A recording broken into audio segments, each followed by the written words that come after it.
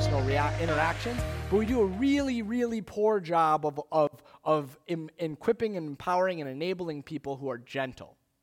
We tend to, it doesn't really matter which sides of the political spectrum you're on, or even if it's not a political position, I mean just like a position, a job around you. Who do we hire into positions of authority? Strong leaders. Leaders who are unwavering, who are tough. We want, I think it's it all started, and we could go down a history lesson with this, but it all started in what we call the tough on crime era, where people got increasingly, hey, we have to make sure that the people who are in power are going to punish those that need to be punished. And it trickled down. It started up at, like I said, the political level, but then it worked its way into our everyday life. Until now, we actually are even in a position where when you watch media, when you watch TV shows, the people that are, in rom-coms that are the attractive people, they're tough. They're unwavering. They're men who don't cry. We were just watching This Is Us, a TV show that's super popular right now. And the guy, the heartthrob from This Is Us, the dad who, I'm not going to give you any details about the show, but the dad who's played by Milo, is he's like this tough, strong father figure. He struggles with some things. He has some alcohol issues and some other things, but he's tough. He goes to the army and he comes back. He doesn't talk about it, ever. She asks him, "Oh, do you ever cry?" No, never. He's tough. And then that's the guy right now that's being lifted up in the media as, "Oh, this is the guy that everybody wants to marry." And I'm like, really? I don't get it. I'm a sensitive guy. Maybe I'm just going out of style. But as we continue to think, as we look at this, we say, oh, gentleness, this idea of gentleness, this idea of people who are meek. That's the word in the KJV, meekness. It's perceived, meekness is now perceived as weakness. But the thing about the kingdom of God, what does Jesus say in the Sermon on the Mount? He says, "Blessed are the meek, for they will inherit the earth." So it's contradictory to our popular culture where we say the people who are going to inherit the world, the people who can take over the world, the people like Alexander the Great, he almost took over the whole world. He got pretty close, probably closer than anybody else has ever gotten. And when Alexander the Great, he didn't take over the world by meekness. It wasn't an example of meekness inheriting the earth.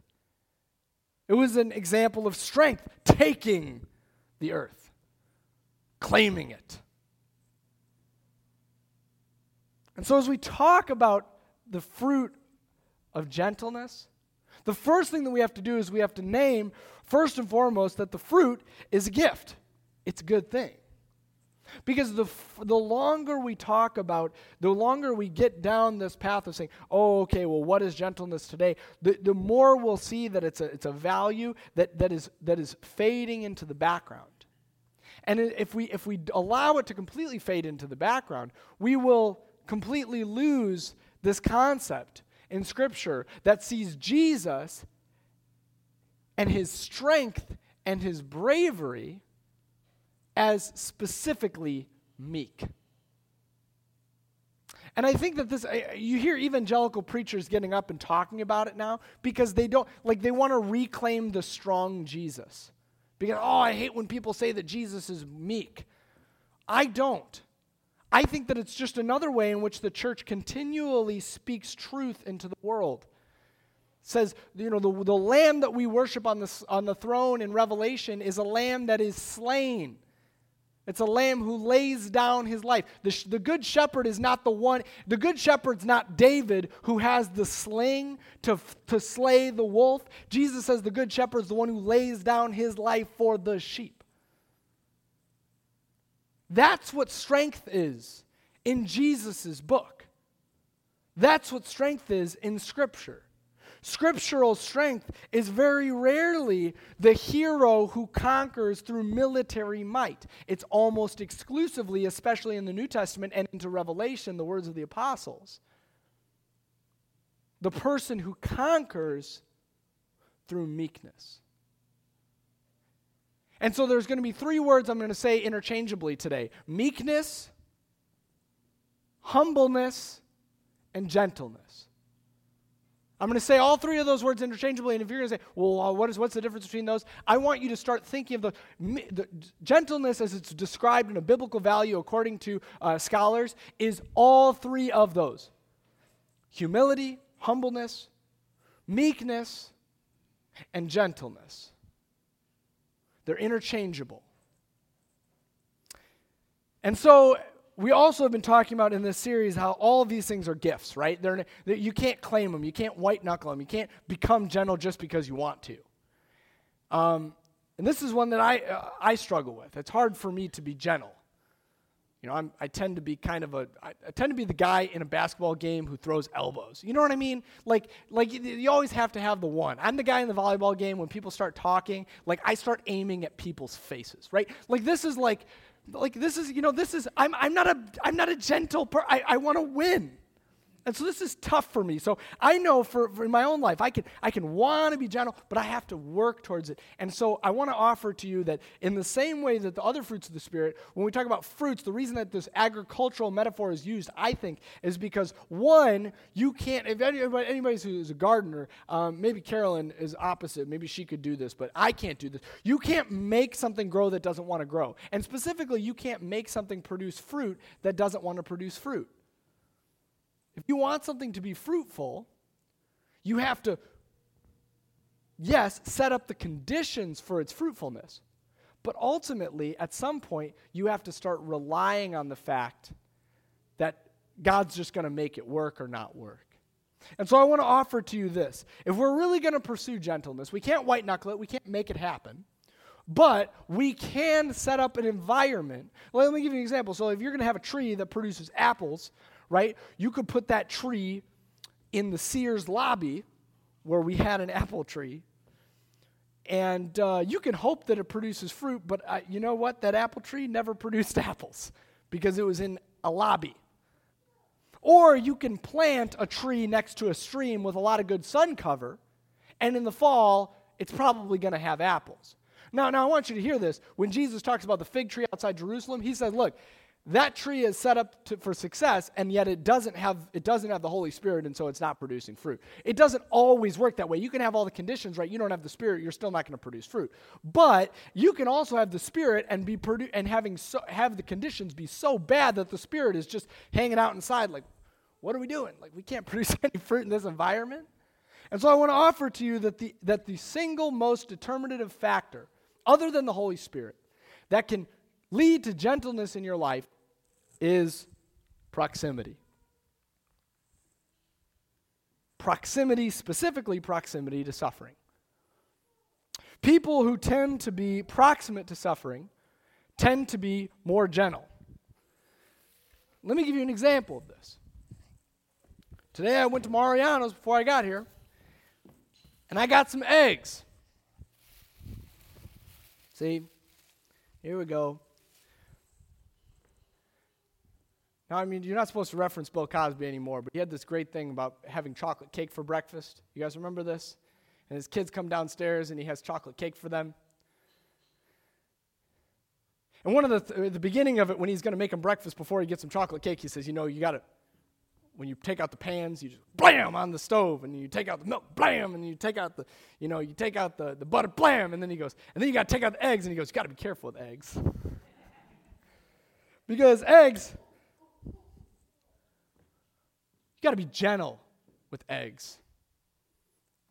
Otherwise, they break. And I'll tell you one thing. You guys ever remember church picnics doing the egg toss? Proximity matters. Chris, come on up. You guys don't know this yet, but Chris was a college athlete, so Chris got gentle hands. Now, see, if we were going to play an egg toss, we could probably do it okay, right, Chris? Oh, look at all you guys. See right here? See, look at our proximity. So it's so easy. But the farther we get away, the harder it gets, right? Like, It's not terrible yet, but like, you can get farther and farther away. And see, here's the thing. If I got like really far back here, Chris could throw the egg. Oh, come on, Chris, you got to throw it a little harder than that. I almost dropped that one. Come on now. Here we go. See? Okay, no, so like we could just, here we go. And see, we're not having any problems. See, I was a softball player, so I know. It's okay. Here you go, Chris. Come on, guys. You think I was going to make Chris throw this egg? It was hard-boiled. Thanks, Chris. Oh, my goodness. But I love the yolk. Hang on a second. Here's the thing.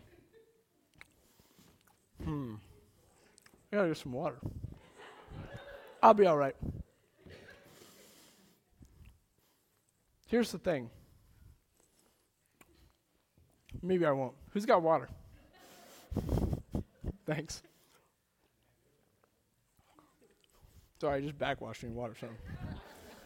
Here's the thing. Just like the egg at some point, if we had really done this and we had gotten farther and farther, me and Chris wouldn't have been able to catch it anymore. Chris would have been able to. I wouldn't have been able to.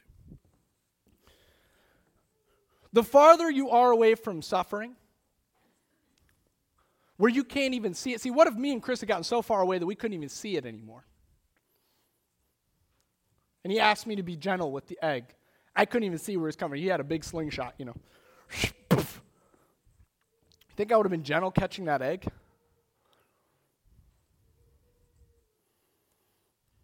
It was really, really easy to be gentle when we were really, really close. And the farther away we got, it was a little harder. But I promise you at some point it would have become impossible. And there are so many people who ask questions, well, why aren't people just more nice to their neighbors? Why aren't people just more kind to whatever? And it's a pretty simple answer. Because if you don't actually know your neighbor, you can't love them. You can't be gentle with someone who you can't even see. And so as I've gone around in this last couple weeks, and I have become aware and met with many of the individuals in beds, but also with individuals who are serving the community in a greater capacity, I have met so many gentle people who are empowered by the Holy Spirit, but also proximate to the suffering that they wish to alleviate. And I've also heard calls from many people who are not proximate, who may go to church every single week, who may have the Holy Spirit. I'm not a judge, and I'm not trying to blaspheme because that's unforgivable. I don't understand that passage. Don't ask me to explain it. Okay.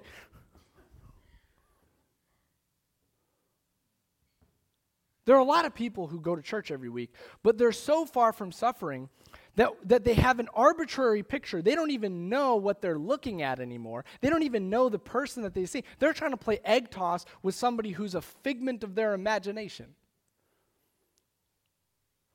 There were plenty of people who got on the Facebook page. I put them up last week, and people said, oh, those are all positive responses. Yes, I was somewhat selective. Because the truth is, the majority of people are positive. The vast majority. But there is a minority.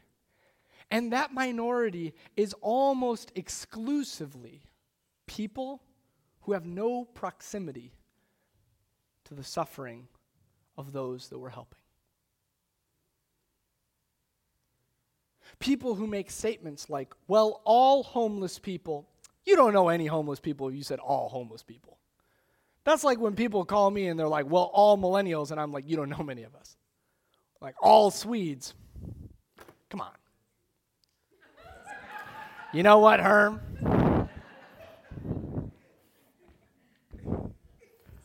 Herm was here a lot this week, so I'll let that one slide. Whenever you hear people start making grandiose statements, well, what are we going to do because they're all on drugs? Yeah, like, really, man? What are we going to do? They could all just get a job. Really? All?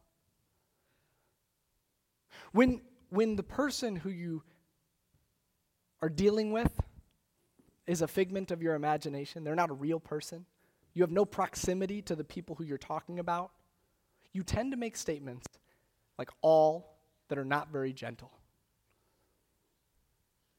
This is why, by and large, we have so much polarity in this country. And this is why it's necessary for us to become a church where it doesn't exist. People ask me all the time, do you think the church should be political? I say yes. I think the church should absolutely be political. It should be the one place where people can come from all political backgrounds and join together and have conversations. It should be very political in that way. Do I think that the church should support one specific political party? No, that would be ridiculous. We're all citizens of the kingdom of heaven. But here's the thing. When churches polarize as the society polarizes, that's when we start to lose gentleness. We talk about all those people who do blank. All those people who have this procedure done. All those people who live here. All those people who look like this. All those people who travel across the desert so they come to our country like this. We can't make those statements unless we know those people. And that's what I have increasingly become aware of. People in our neighborhood who have worked with homeless people or lived somewhere where there is a high population of homeless people that are visible, because there are homeless people here, they're just invisible. They don't make those statements. They call and they say, can I volunteer? The people who call and say, what are you doing? I can't have my kids walking around with people with needles hanging out of their arms. Those are the people who don't actually know any homeless people. And so I've gotten to meet a couple of wonderful people. I've actually know these people, but I've gotten to know them better in the last week. Robin from the Orland Township.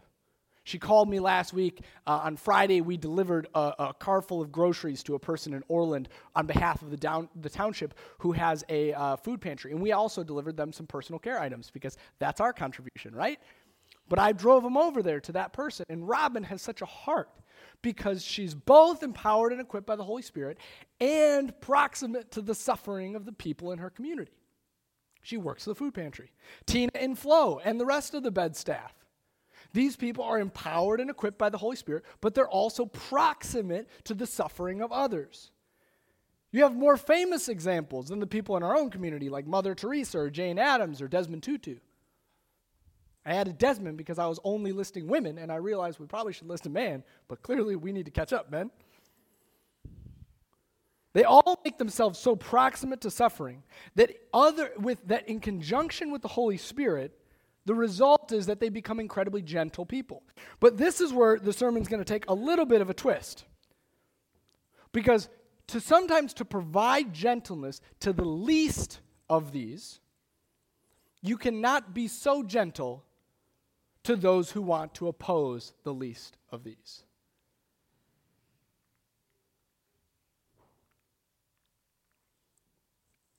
I want you to think of Jesus for a moment. He's a good example. Just in church. You ever hear the story about the Sunday school teacher who showed the picture of the squirrel? And she said, kids, what is this? And nobody answered. She said, kids, what is this? And they kept answering. And finally, one kid, preacher's son, stood up and he said, I'm sorry, that's a squirrel, but I know the answer is Jesus. So,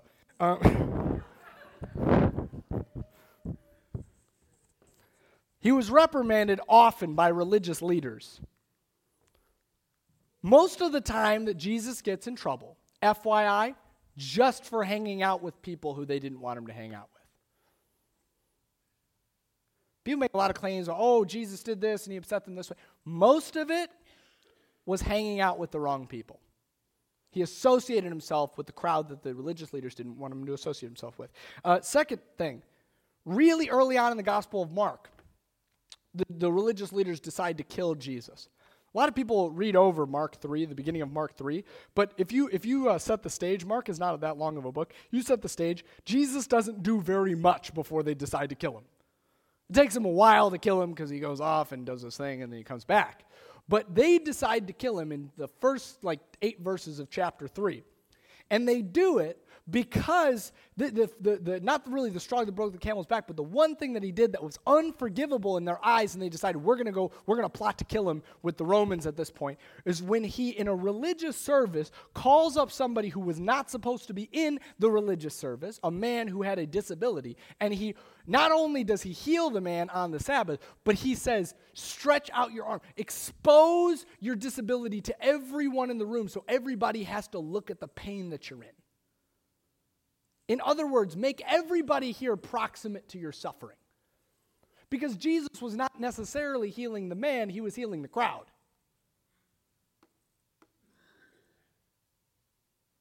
And those in the crowd who wished to keep the status quo, those in the crowd who wished not for the man to be healed because they enjoyed the privileges of the hierarchy that existed, decided at that moment, this guy's got to die. That was the first time they tried to kill him. The second time they tried to kill him was when he stood up in his own town of Galilee and he proclaimed himself to be the Messiah. Now, other people had proclaimed themselves to be the Messiah and nobody tried to kill them. So why Jesus? Because instead of proclaiming himself as the Messiah by taking up a sword and saying, I'm leading a violent revolution against the Romans, which is what everybody wanted him to do, he said, he opens up Isaiah instead and says, I came to proclaim good news to who? The poor. I came to set the captive free. I came to restore the recovery of sight to the blind.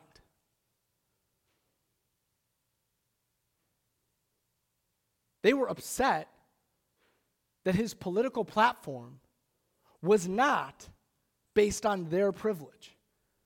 It was based on lifting up those who they wanted to keep down. The prisoner, the disabled, and the poor.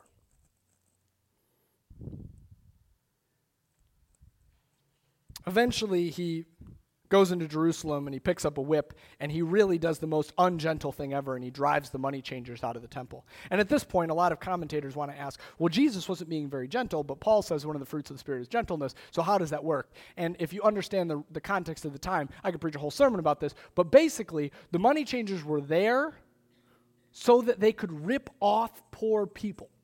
That's what they were there to do. They were there to hold religion hostage, their sacrificial system hostage, so that the poor would not have access to it. And so Jesus, in an act that is extremely gentle to the least of these, does something somewhat ungentle and whips the people out of the temple who are causing them violence socioeconomically.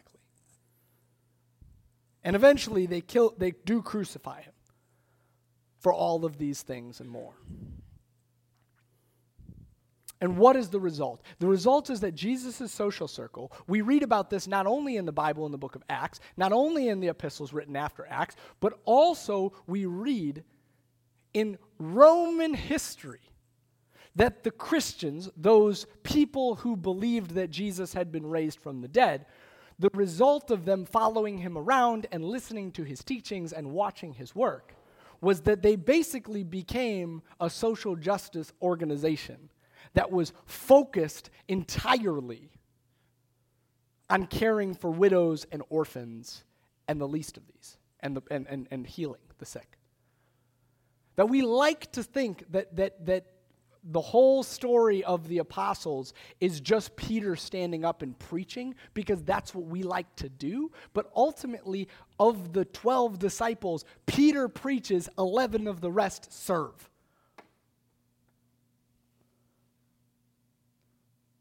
It's only a gift for some people. But here's the thing. We all want to be evangelists, but very few people want to be servants. And so in Christ's absence, the Romans have to start, in the same way the religious leaders do, the Romans at one point think, this is kind of crazy, they think that the Christians are kidnapping vulnerable people and killing them and eating them, because, this is true, because they said that whenever they gathered, they consumed the body and the blood, and there was no more poor people. So they would go into a town, the Christians would enter a town, and there would be all these poor people lined up, right, lined up on the street begging for money. And they would take them all in, and then they would eat the body and blood, and then there would be no more poor people, and everyone would have justice. And they were like, they must be eating them. What else could they be doing with them? Equipping them, enabling, and empowering them to no longer be slaves to their circumstances. That's what was happening. That's the people that were following Jesus, that saw what he did and said, we're going to do the same thing. And so I'm wrapping up here. I'm done. And I have some questions for you. Chris, you can come on up. Team. I want to urge you this morning to find a way to be proximate to someone in your life who needs a little gentleness. Like that Otis Redding song. Meet someone for dinner who is hurting or lonely and listen to them and look at them in the eyes.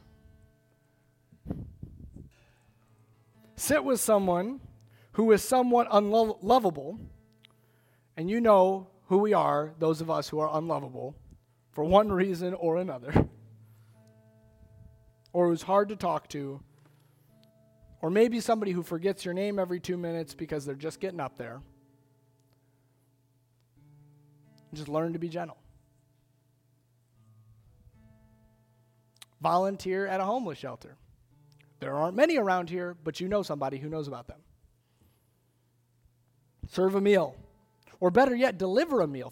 Find somebody who, don't just serve a meal to somebody else can do that. Find somebody in your life who could use a meal and deliver it to them and then eat with them. Develop a dialogue with someone who's incarcerated. Might seem impossible, but I know, based on my friends who work at Stateville, that most of these men, when they leave, you know what they say to these men and women who are free people who are going into the jail? They say, just don't forget about us. They don't say, try to get me a lawyer to get me out. They don't say this or that or the other. They say, just don't forget about us. There are a lot of people looking for pen pals at Stateville and other places that could just use somebody to write back to them and say, I heard you. I don't think that you vanished off the face of the earth when they put you in a concrete box.